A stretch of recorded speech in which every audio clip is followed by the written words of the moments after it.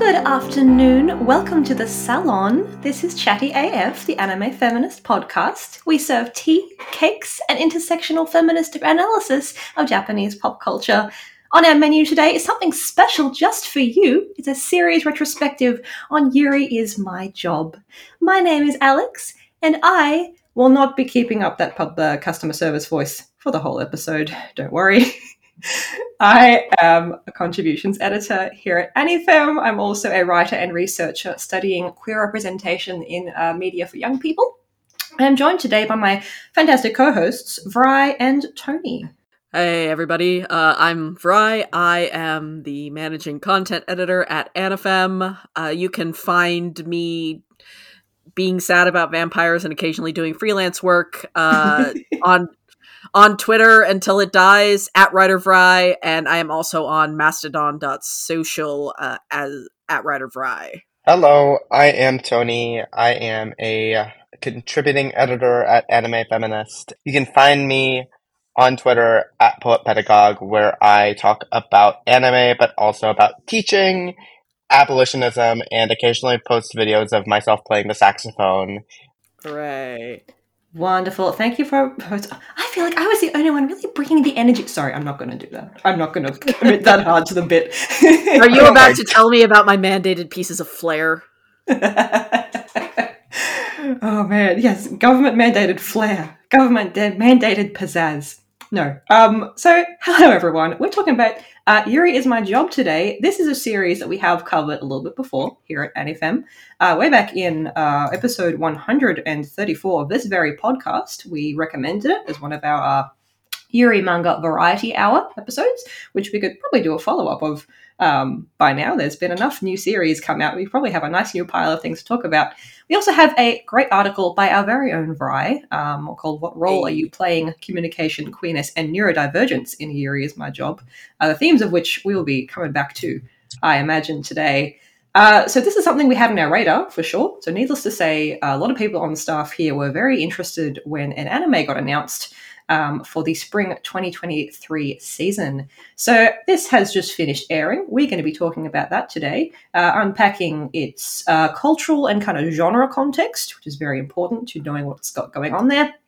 Its themes, and perhaps most importantly, its messy cast of fictional teenagers.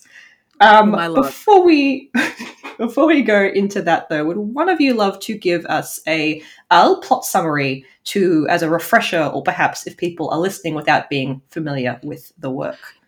Yeah. Do we want to say that this will be some spoiler? If you want a completely spoiler-free talk about the show, you should maybe check out the seasonal podcast, and we'll probably be wanting to get into the actual meat of the narrative, especially the later stuff. Yes, that seems fair. And I also imagine we might be getting into some manga discussion as well, to just sort of talk about a couple of maybe adaptational decisions or things they haven't adapted yet, but we're looking forward to. So be wary of that as well. Yeah, we'll give a heads up if we're going to mention any manga spoilers, and we'll try to keep it vague, I think. Wonderful. Yeah. All right. Yeah, and I'm sure we'll give timestamps too of beginning and end of them, so it will be very easy to avoid. Yeah, so a tiny little plot summary. The story begins with Hime, who is a extremely sweet, adorable, popular girl.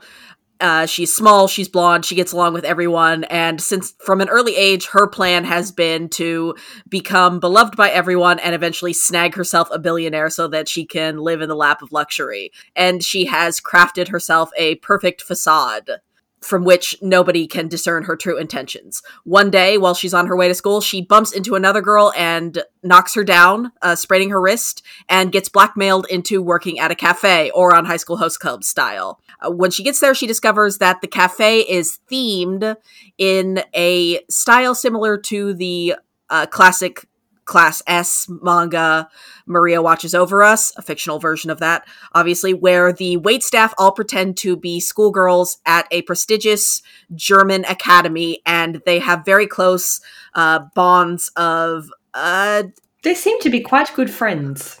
Yes, they're all very good friends. of sort of nebulously intimate relationships called Schwestern. And when she's there, she's prepared to just ride it out until the blackmailing is over. But she meets her co-worker, Mitsuki Ayanokoji, who for some reason is the one person who doesn't like her, and she cannot stand for that.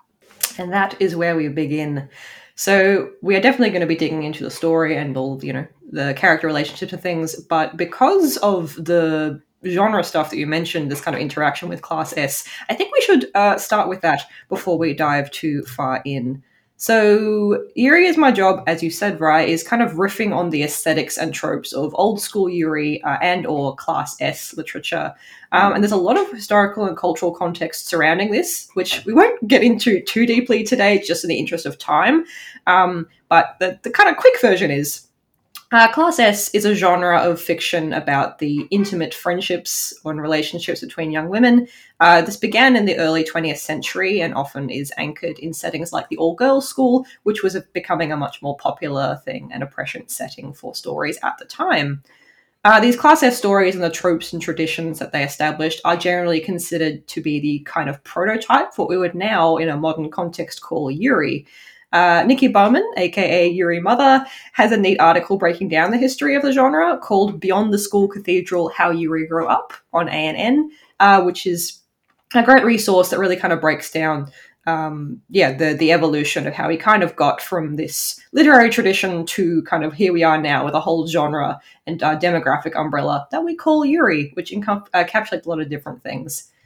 But the aesthetic and genre framing that the cafe in Yuri is My Job is following is nicely summarized for us in Bauman's description of Maria Watches Over Us.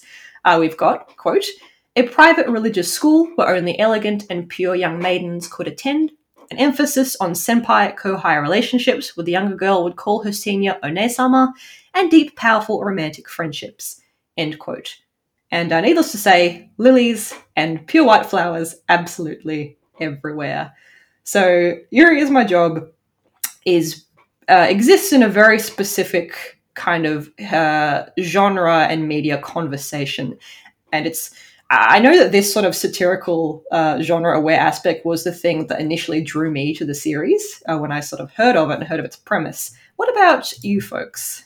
Sure. I mean, I'll be honest, I was nervous about checking it out simply because, well, I had seen a little bit of the advertisements that seemed a little bit like it was going to adapt it in a way that felt fetishy or like, just kind of playing up some of the aspects of the show that would kind of make it feel like it's missing the point.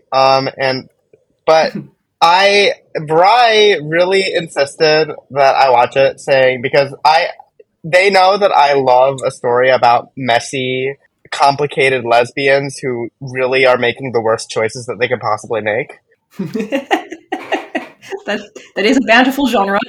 It's a surprisingly large genre, and so I watched it, and I'd heard about it from the Yuri Variety Hour episode that they did, and I was just so Bri was absolutely correct in every way. I really found myself attached, especially to the way that these characters who struggle to describe their emotional life honestly have so much that each of them is hiding from the others, so much. Everybody is hiding everything from each other, right? Mm-hmm. Except I think Hime thinks she's not hiding anything from Kaneko, but she is. And how the kind of Class S, archetypes started to give them kind of a language to describe their emotions to each other and to try to be a little bit more honest with those emotions. But even as it did that, it kind of structured their emotions into this way that was actually not always helpful to get them quite where they need to be. So yeah, I really, really found myself drawn to that aspect of the show, this kind of the Class S satire and kind of the way that it asks how having these models for how to talk as lesbians or gay people or whatever can be helpful but also really limiting too. Yeah, I picked the manga up because Sai, I think, was the one who sold it so well on that Variety Hour podcast.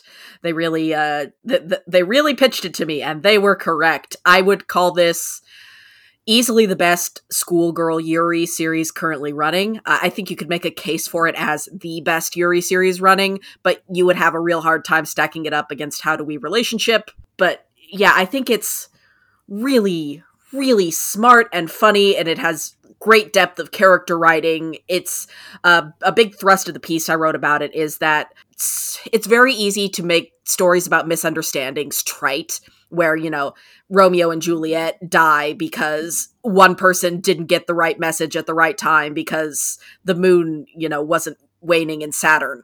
But the characters misunderstand each other in this series so organically, where they're a lot of them the time they're really trying to better their relationships with one another or to be earnest, but their approaches to life can be inherently opposed, or their values lead them into opposition with each other, which then creates the conflict. And I know I've heard people say that they have a hard time with this series because they get a lot of secondhand anxiety from that, and I think that's valid.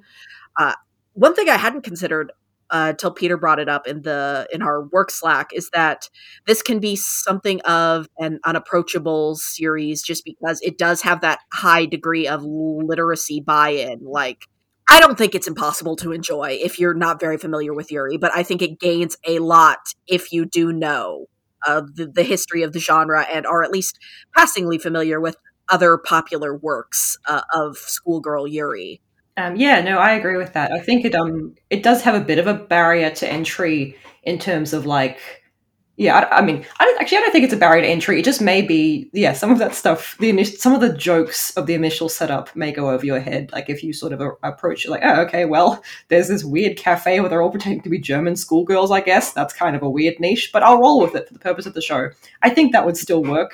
You would, but you know, obviously you get something very much more specific and potent out of it. If you have that context that like, oh, this is a parody of the genre that this exists in, basically. Although I feel like it's not necessarily a mean-spirited satire. I don't know.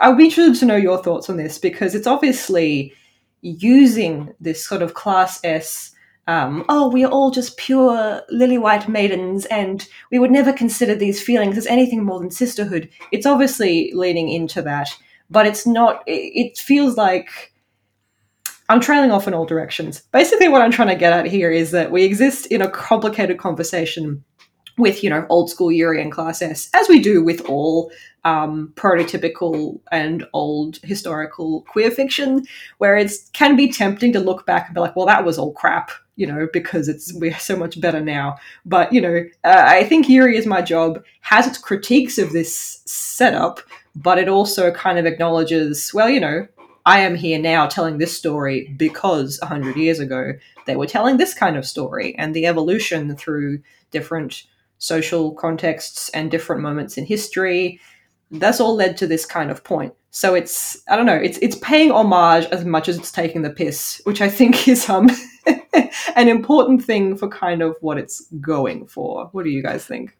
I absolutely agree. Yeah. I think that like I think that like in terms of my own familiarity with that kind of genre, I actually haven't watched a lot of Class S or read a lot of Class S myself, but I still really enjoyed the show. And I also think that we're at this point right now where there's many different series are engaging with the limits of Class S. And I think that there's been kind of this string of shows that have this very strong kind of representation of girls who are trying to break out of this kind of model of purity and break out of these ideas of girlhood that are so restrictive. We see that with like your wonderful article on Flip Flappers. I think really encapsulates Flip Flappers' critique of that, Alex. Thank you. In the Class S episode. Oh, it's a great article. And then it's on ANFM.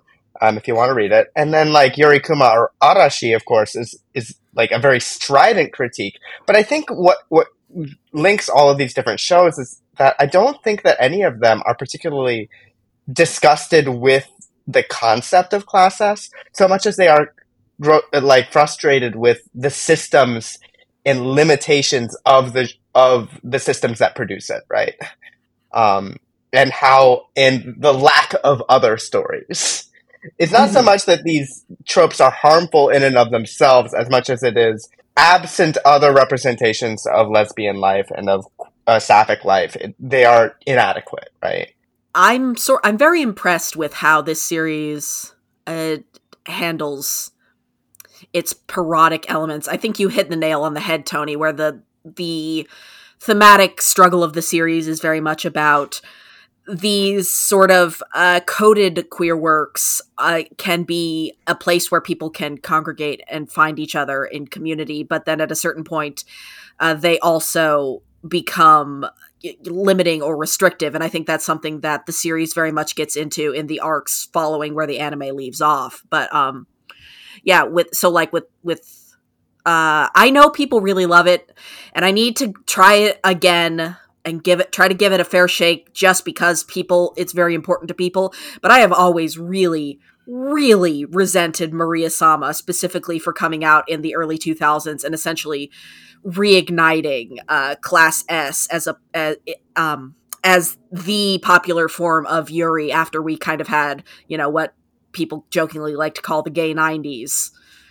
where we had Uranus and Neptune, and we had Adolescence of Utena and that kind of stuff. Then Maria Sama was a big hit, and for years after that, at least in Strawberry Panic they got to kiss. That's something. I can really respect the sort of loving nature that this takes at that work specifically and works like it, while also saying, okay, but what else? You mentioned Alex, Nikki Bauman, Yuri Mother.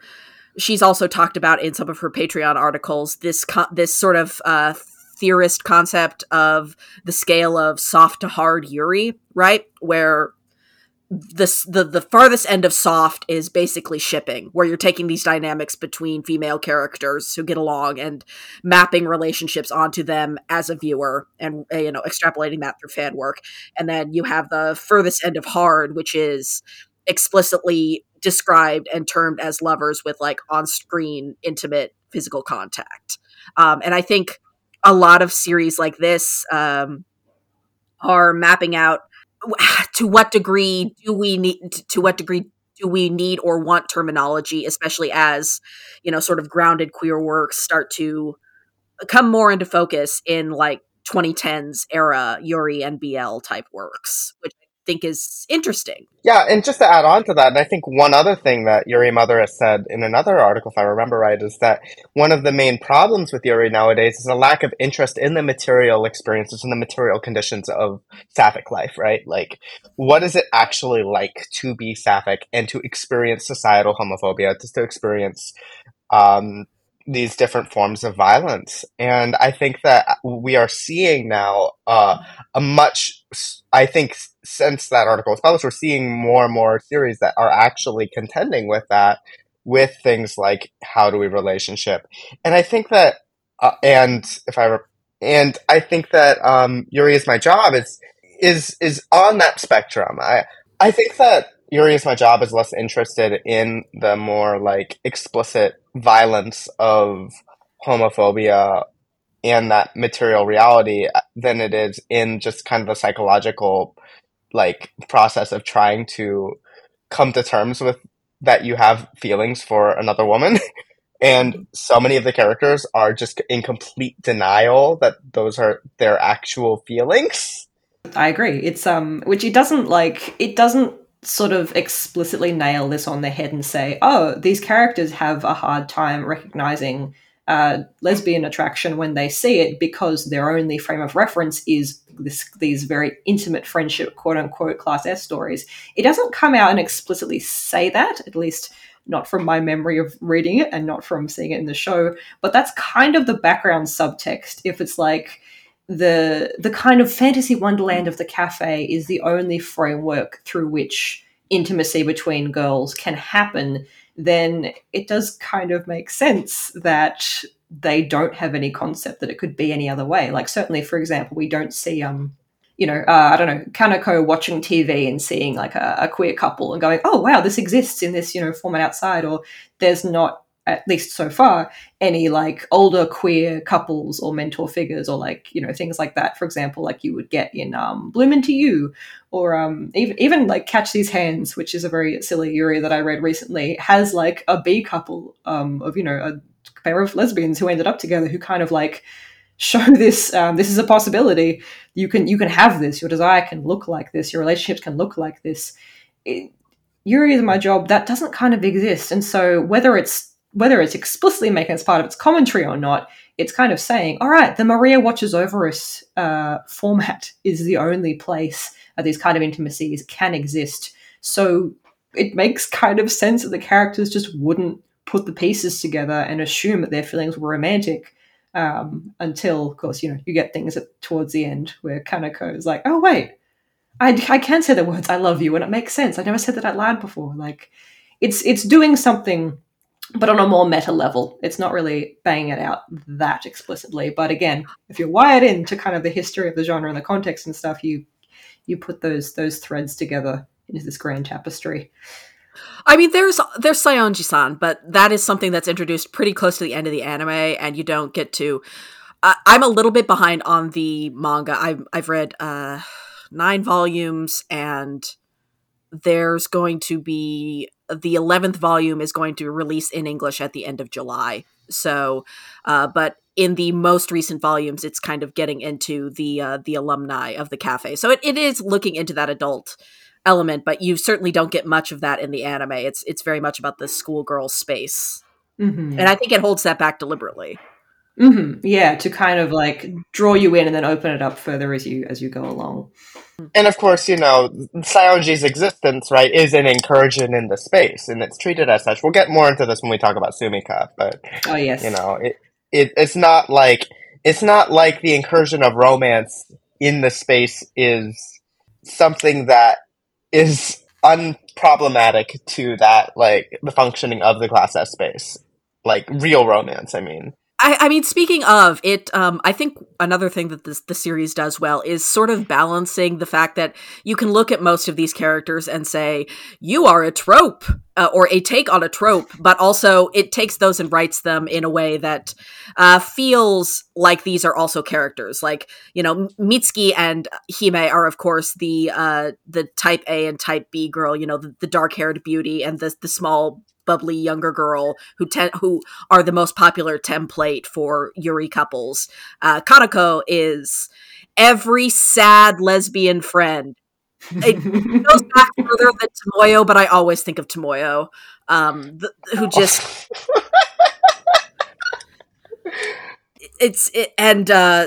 then you have like Sumika, who is, she's both. This cannot, we can't, she doesn't want to allow for the romance in this space, but also, she's very much just who hasn't been upset because romance has broken up their friend group. And like, it's looking back on it, maybe you overreacted, but it's like the end of the world at the age where you are. Mm-hmm, mm-hmm. Oh man, so what we're getting to, I think, is that we kind of came for the genre commentary and stayed for all the messy business involving these characters, which I think segues us nicely into kind of how I wanted to do the show discussion, which is, as you have so nicely pointed out, each of these main characters gives us so much to unpack. So let's maybe go through it character by character, if we'd like to, starting with, of course, our beautiful princess Hime, who has never done anything wrong in her life, and who everybody loves. I know this, and I love her. It's so funny because so many people's immediate reaction to Yuri Is My Job when they first watch it is like, I hate her so much. They're wrong. They're all wrong. Look, everyone says we want more gremlin girls until you get one.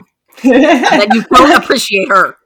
It's funny, right? Because, I mean, on one level, I get it, because, like, my emotional gut reaction is to find Hime very frustrating. But when I actually be like, okay, well, engage with this as fiction. Look at her as a character. And when I do that, I find her fascinating.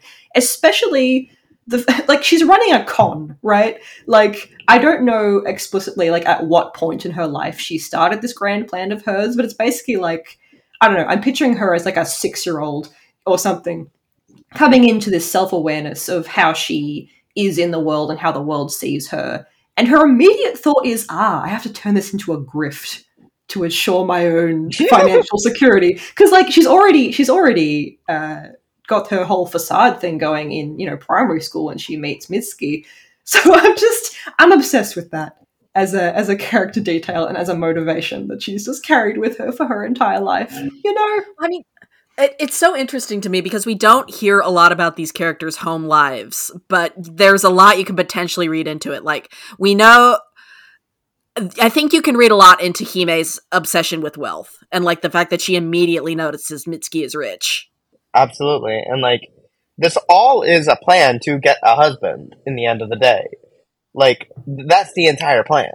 It's like, it's her plan, but it's also, is she just saying that because she really is actually just scared of what people will think of her, and she's scared of social rejection, right? I really don't. I think she's so deep in the compet, she hasn't even considered being attracted to women. I really do. And I think, I don't know, because her plan is to get a husband, but doesn't actually, like, her attraction or interest in men doesn't come into it. She's like, that's my piggy bank, buddy. That's what that is.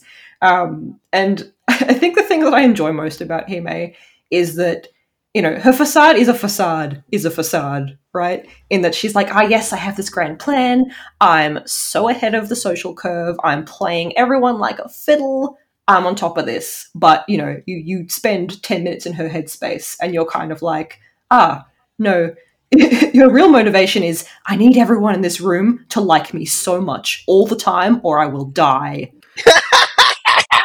This is the most evident when she freaks out and is so confused and so confronted when Mitsuki doesn't like her, which, is for real tangible reasons, not that she knows that at this point because she forgot that they used to be friends. Oops. Like, imagine, and that's the thing about her, like, I cannot tell if she is that, like, some people say that she's incredibly emotionally intelligent. No. And I'm like, are you high emotional intelligence if you're as miserable as she is 24/7? Because you're constantly desperate for everyone's, like, love and affection?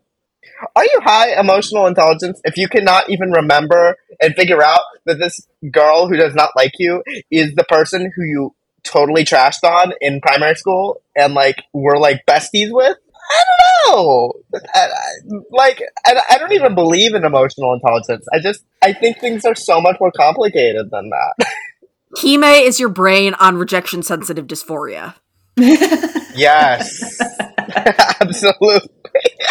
Like, for real, I think you can read her and Mitsuki as, like, oh no, two neurodivergent partners do not automatically make a perfectly harmonious relationship. If I remember right, I think it was, God, her, like, can you remind me what Nikki Enchilada's, like, name that? Her byline's Monique Thomas, but she goes by Nikki in This Week in Anime. Okay. So, how should I refer to her right now, you think? Nikki's probably fine. Yeah, I think it was Nikki from Sorry. Oh, just because I don't mix it up with Nikki Bowman, who I said before, but, like, that's okay. Nikki from ANN will make sense. Different Nikki. So I think Nikki, who does This Week in Anime for ANN, was talking in our, like, Discord that Hime is the ADHD to Yano's autism spectrum, and I can see that, like, pretty profoundly, like, just in terms of just completely forgetting important details and, like, having no idea, like, how to take people's orders because she forgot to read the employee manual, which unfortunately the anime glossed over, but I think is a really important insight into her character, that she just does not have the energy or time to, like, do the study that is necessary to be an effective, like, worker at this cafe. Yeah, I feel like that's a big background detail that explains a lot of why Mitsuki is understandably frustrated with her, is she was given the tools and she just didn't do it. And it's like, this is Mitsuki's hyperfixation, presumably now, whereas presumably before it was piano. And then here is Hime just kind of, like, being like, oh, whatever, I'll just wing it. And, any autistic person who, when they see somebody else pick up their hyperfixation and just be like, oh, whatever, I'll wing it, I find I'm always a little bit like, you're gonna do what now? How dare you? How dare you? You can't do that. I wouldn't call the job her hyperfixation so much, but I think it is her safe space where she is able to practice social roles, and like she has a set script, right? That she can that within this space, as long as she acts according to these guidelines that she's been told and follows those rules, she will have positive social reactions, and that is a safe thing that she can always fall back on and feel comfort in and know that people will back her up in. And I don't know, I just, we've referenced it several times at this point. My God, Mitsuki Anno is the most autism girl of all time. And Absolutely. I'm not somebody who often vibes with characters that people point out as autistic. Haru from Free does nothing for me, but like, it's her, and it's Armand, and it's Pearl, and just I see myself in Mitsuki so much. It hurts. I feel that very profoundly. I guess we're kind of, this is the nature of this show, I guess, is that the characters are all so intricately knitted into each other's lives. We kind of started with Hime and have naturally segued into Mitsuki. So Oh my let's god, talk I about their love her so relationship, much. maybe. Their absolute gut punch of a reveal of their past, which again I love because the oh my gosh, we've met before as children is it's a romance trope across all genres, but it's a thing that I have seen multiple times in sort of Yuri or Yuri adjacent work. Kind of Utena being the massive, most devastating, amazing one. Spoilers. Spoilers. Never mind. Forget I said anything. Don't worry about it. But this is like, I don't know, this is such a funny and interesting and maybe more realistic, I dare say, version of that, where it's like, oh, we knew each other as friends and you fucked me over when we were 12 and now we have to live with that and we found each other again. God, younger than that. I think they're like 8. Yeah, actually, I kind of wasn't sure, but yeah, like when we were very small, impressionable children, which again, Hime's an 8-year-old and is already running a con, and be like, "Oh, I lie to everybody all the time." I'm like, you should not be thinking this hard about your performance of girlhood and your like financial gain. I think that makes Yano's response to Hime like having that attitude towards things of like, kind of publicly being indifferent towards her, but then like privately like really caring for her, and like public just completely baffling, because Yes. not only is Yano autistic, presumably, I mean, I perceive her as that, but she's also 8, and like I don't know, Yeah. when I think that one really common experience for autistic people, I experienced this is almost this. I experienced this kind of almost arrested development. Not in the sense that like inside I am like 6, even though outwardly I am 17, but just that like it took me longer to learn the social codes and to like kind of figure out certain rules of communication and how to explicitly directly like ask about boundaries and yada yada yada. And but when I was that age, like I too would have, seen that and been like, but why? If you like Mm. me, say you like me to your friends, you know? Yeah, or like, and if you don't like these people, then why are you pretending to be nice to them? Like, it makes sense that she is, yeah, as you said, baffled by Hime's whole thing of the, saying one thing and meaning another and having these different personas where she's like, just be nice to people if you like them and don't hang out with people that you don't like. Like, it's very straightforward logic, surely. Yeah, I think I tend to tell people that if you get to episode 4, which is the flashback episode, or the beginning of volume 2 of the manga, and that whole little scene doesn't click for you, this probably isn't going to be a series you get anything out of, because that flashback just destroys me. It so epitomizes what I think the series does well emotionally, in that they are both doing what they think will protect the other person, where like Mitsuki really wants to be earnest and stand by what she believes, and stand up for, that Hime should be able to do what she wants, and Hime, whose biggest problem is often not thinking that other people have emotional complexity or agency, decides that she's going to protect Yano by pushing her away. Never once does it enter her mind to tell her that this is her plan. Mm-hmm. It hurts me and my feelings. Yeah, and then they are thrown back together and forced to reckon with their shared past. And it's very juicy, melodramatic material. Mm-hmm. And I think that is fundamentally the problem with Hime's attitude towards the world, is that she sees everybody else as people as objects to manipulate, right? Except for the people who she's decided that she cares about, right?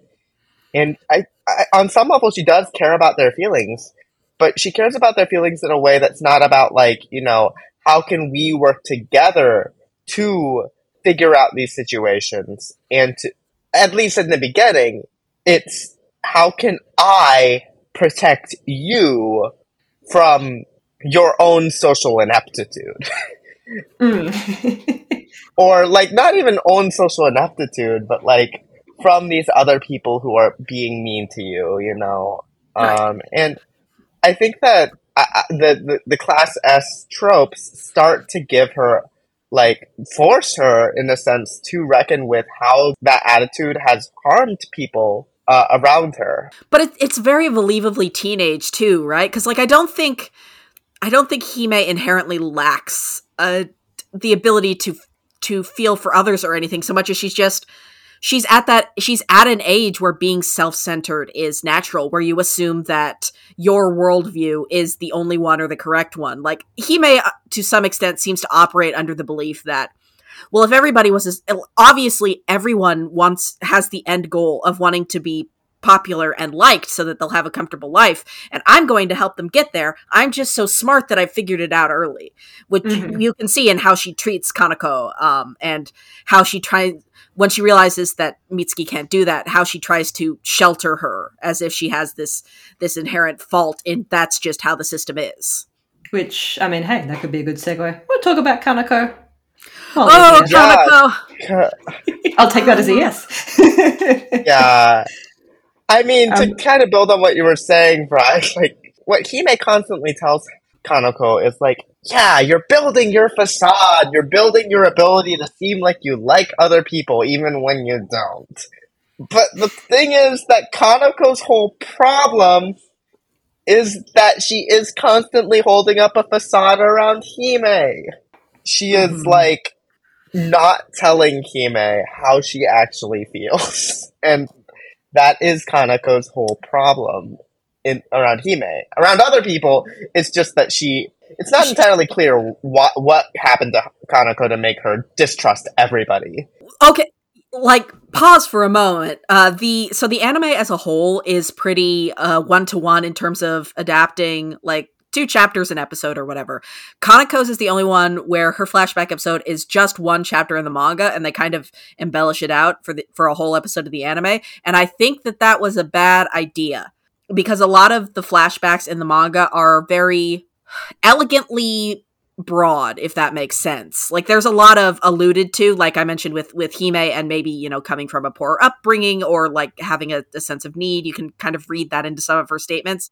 I think that you can read to some extent that maybe Kanako is just, she has a little bit of the smart kid misanthropy, but also you can read that maybe she was bullied to an extent by kids around her in some of her dialogue.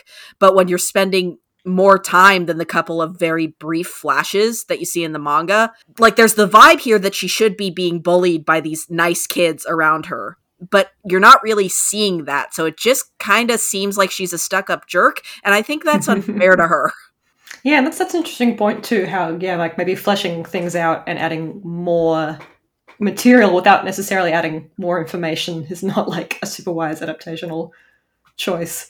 Because again, Kanako kind of, like everybody, she's kind of archetypal, right? At least initially, because we all recognize, this trope of she's the pining best friend with the unrequited love, which, to be clear, is like a character type I always have a soft spot for. in Yuri or Sapphic media or otherwise, like, I don't know, there's almost an element of chivalric romance or something to it. It's like, yes, I don't expect anything out of this, but I am noble and loyal and I will stay by your side and never mention it. Which, I go crazy for that when it's played straight. But when you get a piece of media that attempts to unpack that a little bit and is like, hey, I think that's making you miserable. Do you want to do something else? The character has to confront that. That is really interesting, which is what I find so intriguing about Kaneko's arc, which we do get, a decent chunk of in the show that we've seen thus far. Yeah, I was talking with my partner about the show, and they made an interesting point about how where the anime leaves off with Kaneko's arc sort of ties into Yorikuma and the cafe itself, with this idea of sapphic attraction as inherently treated as for consumption. If you don't say anything, it didn't happen, and how that can be a double-edged sword, as it were. Yeah, because that's, I hadn't even thought about that. But yeah, that whole thing of like, if you don't say anything, it may as well not exist, which, is obviously pertinent in the moment, in the conversation with these two characters, being like, well, hey, like, say your feelings out loud. You're allowed to say those feelings out loud and make them real. Don't be frightened of making them real. But that line does also echo nicely into kind of, this discussion around like canonical or more explicit textual Yuri, of just like, well, if you have all the shipping fuel in the world, but they don't say I love you, does it quote unquote count? Which is still, unfortunately, very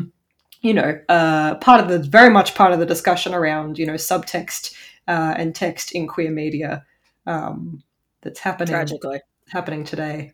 Yeah, and I think that there's like this aspect of, if you don't say it, then you are going to be erased, right? Mm-hmm. Like, and I think that but the thing is, sometimes, like, I don't know, what I experience in my job is like, even when I do say it, I'm erased. Like when I'm like in my teaching job, I like constantly tell my kids I'm non-binary and trans over and over and over and over and over again. And, every single time they're like, what? And I'm like, yeah, I told you like this like a month ago. It's just, I just don't wear femme outfits to work. Like, why are you shocked by this? You literally call me teacher son, you know? And there's this element, right, in these kind of emotional labor professions of like, you are having to you tell yourself that if you are visible, that if you represent yourself, then that is going to change other people's perspectives and understandings of your experience. But then it's a little bit like, the cis-het gaze is gonna cis-het gaze. It's gonna erase even what is visible unless you are like putting yourself in a position where you will be harmed, like, until I actually wear like a real dress to work and experience all the harms that can come with that, it is going to continue to be erased, and it's interesting, like, how when you try to ask like what is for other people's consumption, right? And I think that the fact that this cafe is like, the desire to keep romance out of the cafe keeps it a little bit more safe, in the sense that like you're not putting actual relationships on display for other people, but you kind of still are. They're not doing a very good job. Yeah, I was wondering where this kind of discussion was going to fit in, so it fits in here perfectly. The thing that kind of bugs me a little bit, and I recognize this is just because we're still early in the story and it will probably get to it later, is that the weird voyeurism of the cafe itself isn't really unpacked. And again, I get that's possibly also because we're initially very anchored in Hime's perspective, and she's just like, well, this is kind of weird, but it's a stage upon which I can do my thing. So, I need everyone in this room to like me or I will explode. But like, okay, here's a question actually. If this cafe was real, would you go? I feel like if I was younger, yes. Now I'd feel, now I'm 29 or what have you, and I'd feel like a creep. Because these are teenagers. Yeah, and it's very much like... same. I don't think I would go. Even, I mean, the audience, or not the. I mean, yeah, they don't call them the audience. They call them like the patrons, the guests, the customers. But they're an audience. They're not really characterized explicitly, but they're pretty generic. But I find it. I don't know. I'm wondering if further on in the manga it would take more time to be like, hey, this is you, Yuri reader. This is you of all, men and women and everybody, all different demographics, sitting in this cafe, basically being served up tea and cake and shipping material for these girls doing improv in front of you. I don't know. It's sells the the allegory of the whole thing beautifully. But I also wish, occasionally I'd get distracted by all the beautiful melodrama, and then there would be a scene in the cafe. I'd be like, are we going to talk about all those adults who are sitting there sipping Darjeeling and watching these like manufactured pseudo-gay like emotional turmoil and cute little flirty things happening, and then like clapping and posting about it on Twitter? We're going to talk about that. Yeah, I mean it's kayfabe, right? They're essentially doing wrestling. That's true. But yeah, I mean, I think the closest that I remember that it gets into that is with the rumors arc, which, boy, it's interesting. It's we had two arcs this season about the terrifying power of jumping to conclusion internet rumors, and one of them was more ethical than the other. It was this one. The other one being not in this series, but in another one that was airing in the same season. Is that what we're alluding to? We're talking about Oshinoko not talking to Hanakamura's mother. Yep. Okay, got it. Oh man. But yeah, no, I think that's something that's still kind of on the table. Yeah, I mean, to me, it felt very true to life to a lot of experiences I've had in emotional labor professions, right? Where people talk about you, and oftentimes those people who are better able to perform this kind of sweet, gentle, excited, but not too just this particular role of femininity are the ones who do not experience the harassment, who are considered the better at their jobs, regardless of how well they're actually doing, And I think and that's always coded and, related to whatever, marginalizations that people have, and especially when it comes to neurodivergence, right? Like, the entire way that Hime is able to, navigate the cafe is through her mask, Anytime that she is, like, slacking on the job, like, when she cannot remember what tea is which, she'll be like, I'll use my facade to get around this, mm-hmm. It backfires in her face, but it still, like, demonstrates kind of how you can kind of use that kind of mask as a crutch versus, Yano, it has to use all of her, knowledge of and expertise on full blast all the time. But yeah, and still Yano ends up getting like trashed on because she's not perfectly playing the role that the script wants her to play.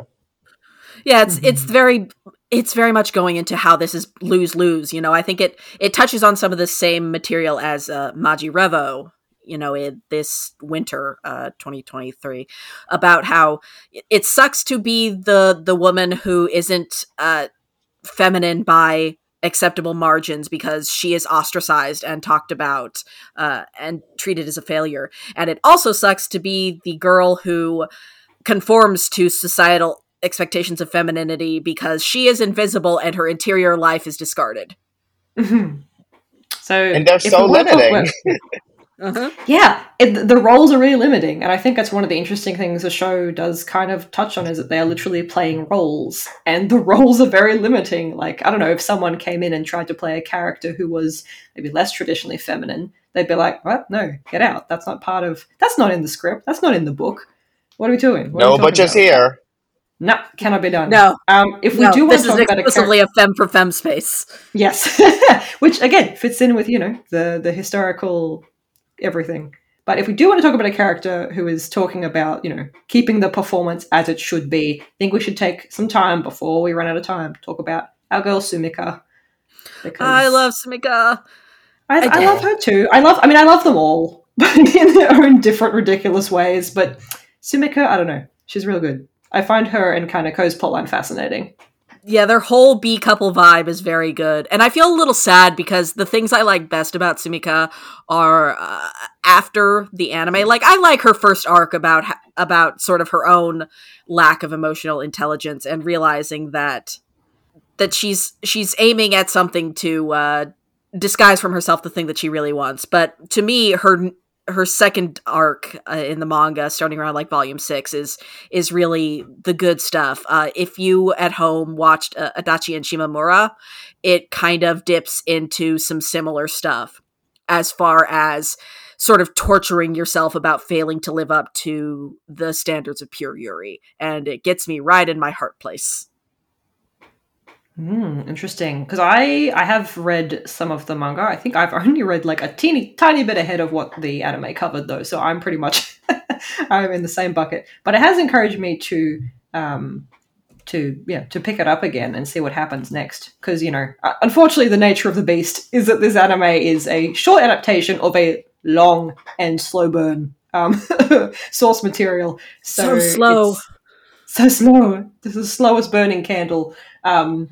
Which is the manga still ongoing? Actually, like it is. Still... Yeah. Okay.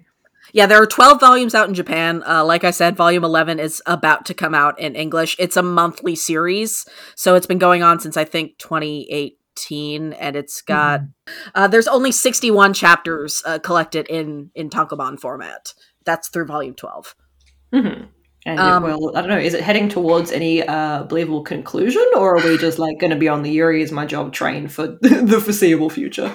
Like I said, I'm a little bit behind. I think it could end within 15 volumes. But, could take a couple more years to get there. I do want to say for anime only people that I'm a little disappointed in the last episode of the anime. Oh my god. Oh god. Okay. I'm not even talking about the boobs. I'll be honest. I kind of think that the boob chapter in the manga is cute. Like, yeah, we're doing a thing where we're making boob jokes about the teenager, and that's, but you don't have to, there's not like egregious jiggle physics on the page. It's just the focus comes through more clearly in the manga that, oh no, Hime is too gay to function and hasn't realized it. How can she be expected to have a brain cell when she lives her life at boob height? Yeah. and Yano constantly shoves her face in her boobs. Mm-hmm. So like, which is a lot. It is. So like, I'm a little annoyed at the extra jiggle physics that the anime added in, but I think it is closer to working as a, comedy of errors boob joke in the vein of like the stretched t-shirt from Asobe Asobase, the best boob joke in all of anime. Then something I need that to feels... watch that. Yes, absolutely. I'll send it to you after this. More than something that's like fan service for fan service sake. But what really disappoints me is that the B half of episode 12 is actually the very first chapter of volume 5. So the anime is kind of ending it on, Sumika's talked about how, all right, having won the Bloom election, I'm going to return everything to the status quo where we all take care of each other and we're kind of existing in this stasis. And then the T chapter starts off cycling back from talking about Sumika and Kaneko back to talking about Mitsuki and Hime. And the T chapter is meant to signal to the viewer or the reader, why are you still doing this? It's not cute. Why are you still acting like it's cute? And everybody is justifiably upset with her. Whereas the anime is treating it like, oh, things have gone back to normal and Hime's still slacking off on the job. And it really mischaracterizes what the purpose of the tea scene is, I think. It's like you've aired only Act 1 of Into the Woods and called it a day. I was literally about to say that. No, it's like not only if you only shown Act 1 of Into the Woods, but then you also go on to the first number of Act 2. So happy, where everyone's like, I'm so happy, everything is great, there's nothing wrong in the world. And, but like, very obviously there's something very wrong here. And that's where you leave it. That's literally what the anime does. Like, if I remember right, like, isn't one of the last scenes of the anime like Yano being like, I don't have feelings for her, do I? Yeah. And the final shot, of course, you're leaving it there. Yeah. And then, the final shot is that very sparkly promo image kind of thing of it, like, it shows you the fantasy vision of the actual salon in the fantasy girls' school, and they're all like... They do the Oron shot! They do the Oron door shot! They literally do! They literally do. Very much is like, not only are we reestablishing a status quo, we are kind of leaving on the note that, isn't this pretty and lovely and wonderful? I'm like, didn't we just start to like spend 11 episodes starting to unpack all of that and say that no, it is actually more complicated than this, and we shouldn't just focus on this shiny, plasticky, lily-covered outer image? Huh? Yeah. Like the manga's literally about to go into, and the status quo is untenable and it will make you all miserable.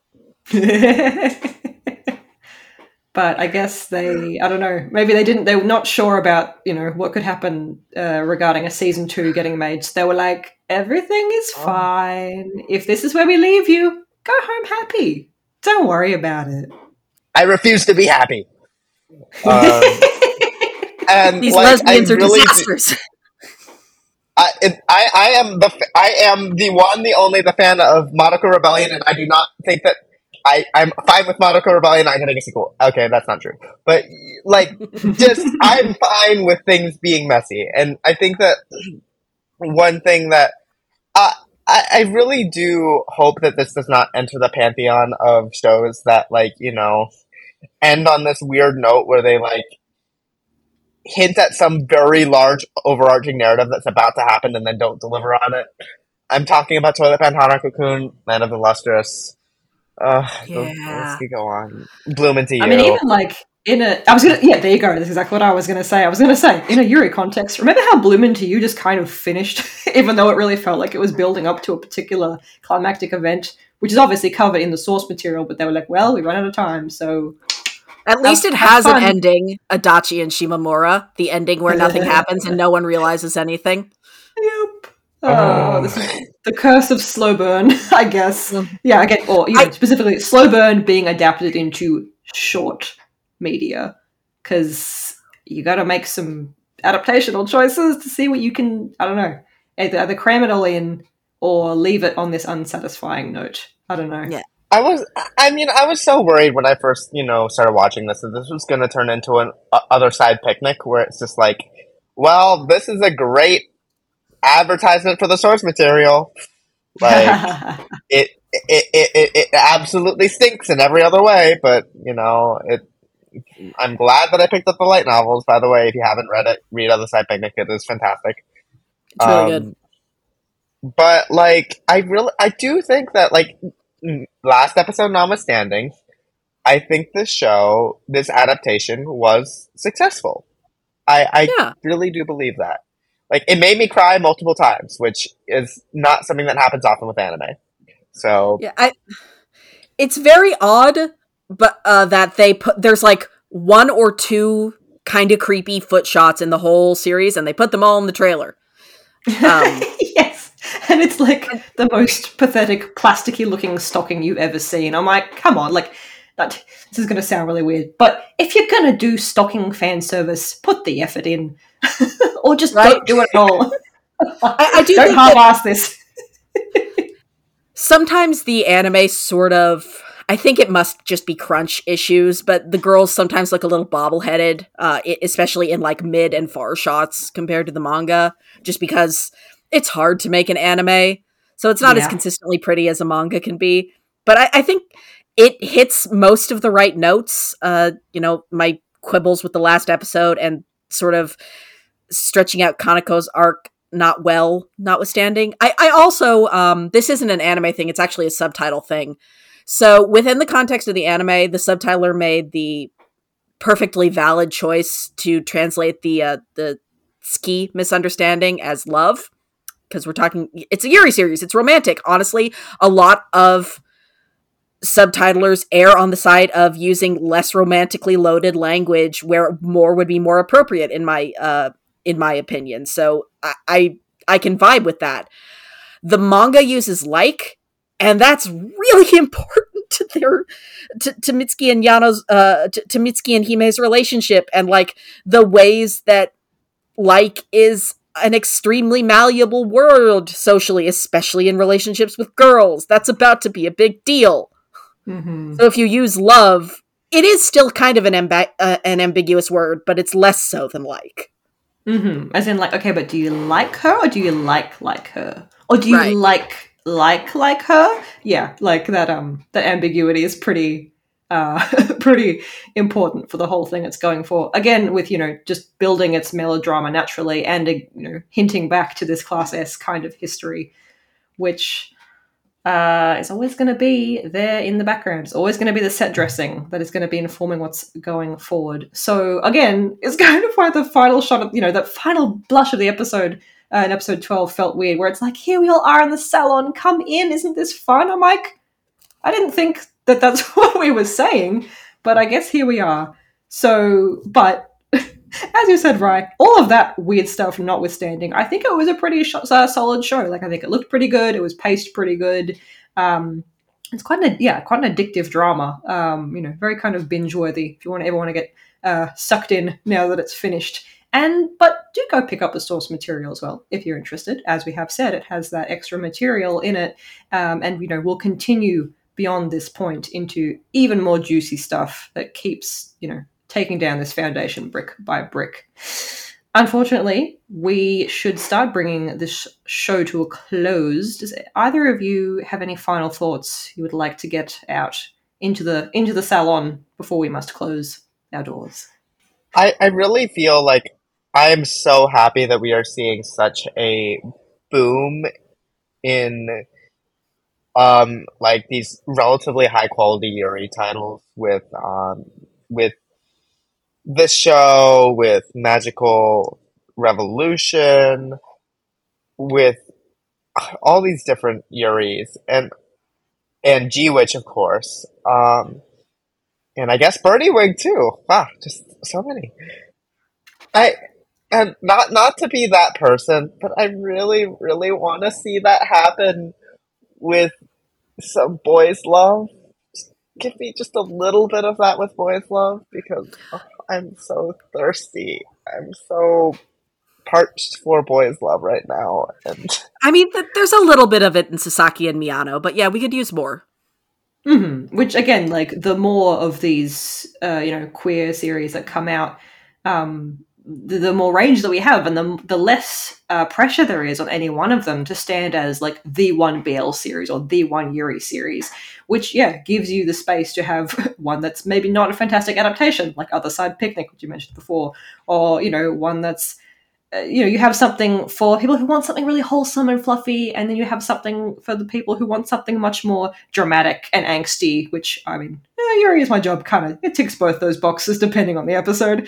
So it's an interesting series to me because it stands so much in conversation with the past of the genre and also the future of the genre as well. I think it's making a statement about where we've come from, and it's kind of helping pave the way for where we're going to go. So I'm certainly crossing my fingers and toes for a season 2, but we'll see what happens with that. For now, though, this has been season 1. Hopefully, season 1 of multiple. But I think it had a good run, and I hope that it encourages people to, I don't know, dig more into the genre, dig more into the source material, and just see what's out there. And with that, unless there's anything else pressing, you folks want to dive onto the stage and profess. Wonderful. I am going to wrap us up there. Thank you so much for listening, everyone. We hope you enjoyed. If you like what you heard, you can, of course, find AniFem content all around the web. We got our full website with all of the fun stuff that's contained in there at animefeminist.com. We're also on that thing you call social media. We are on Twitter at animefeminist, mastodon.social at animefeminist, cohost.org/animefeminist, and Tumblr at animefeminist.tumblr.com. Tumblr is still alive and well. I will not have anyone say any different. Most importantly as well, if you want to get in on this, if you want to help us keep the lights on, if you want to help us support the good work that we and our contributors do, you can pop over to patreon.com/animefeminist. You also get access to a bunch of fun bonus stuff there, like our Discord, like bonus recommendations and reviews that we do every month that aren't necessarily related to our more seasonal stuff.